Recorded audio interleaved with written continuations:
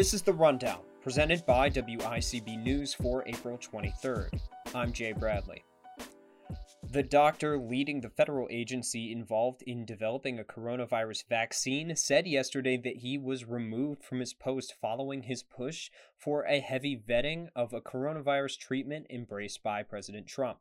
Dr. Rick Bright, the former head of the Department of Health and Human Services Biomedical Advanced Research and Development Authority, said in a statement to the New York Times that he believes his transfer to a narrower job was due to his insistence of heavy investment by Congress into scientifically vetted solutions to treatments to COVID-19. He says he plans to file a whistleblower complaint.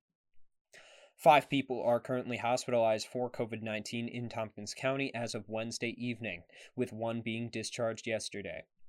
The county has had 124 cases positive of COVID-19, with 94 listed as recovered. The growth of positive COVID-19 cases in Tompkins County has plateaued after an initial period of exponential growth, according to data from the Tompkins County Health Department. 2 New York City cats are the first U.S. pets to test positive for the coronavirus. They only show mild symptoms and appear to have contracted it from their owners, according to the CDC and the U.S. Department of Agriculture. Other cats have tested positive for the virus before now and have only had a mild disease as a result. The Agriculture Department and CDC emphasize that there is no evidence that pets can transfer the virus to people, only possibly from people to cats. Across the world, national lockdowns and social distancing measures may result in hunger and food shortages in poorer nations. According to the chief economist at the World Food Program, a UN agency, over 250 million people could suffer from acute food shortages over this next year.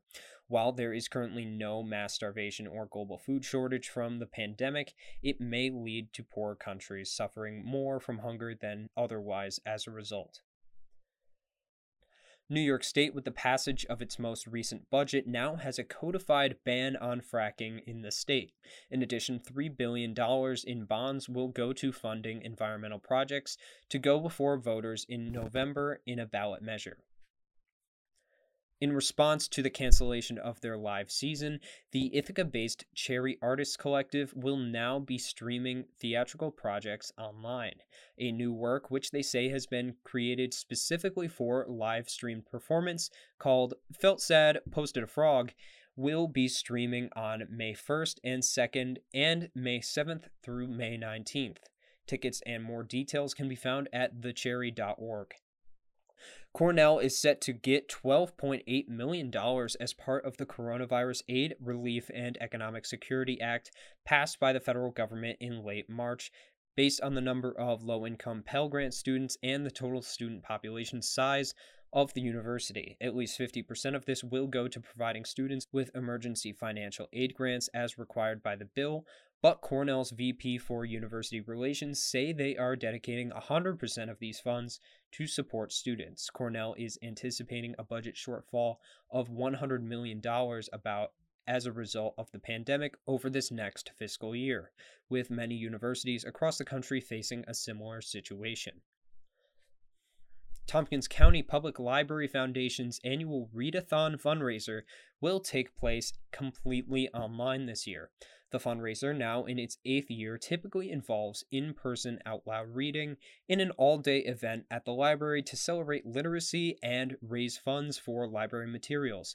But now it will be occurring over the Tompkins Library Foundation's Facebook page, with a schedule for the event being available on their website. It will take place this Saturday, April 25th, beginning at 8 a.m.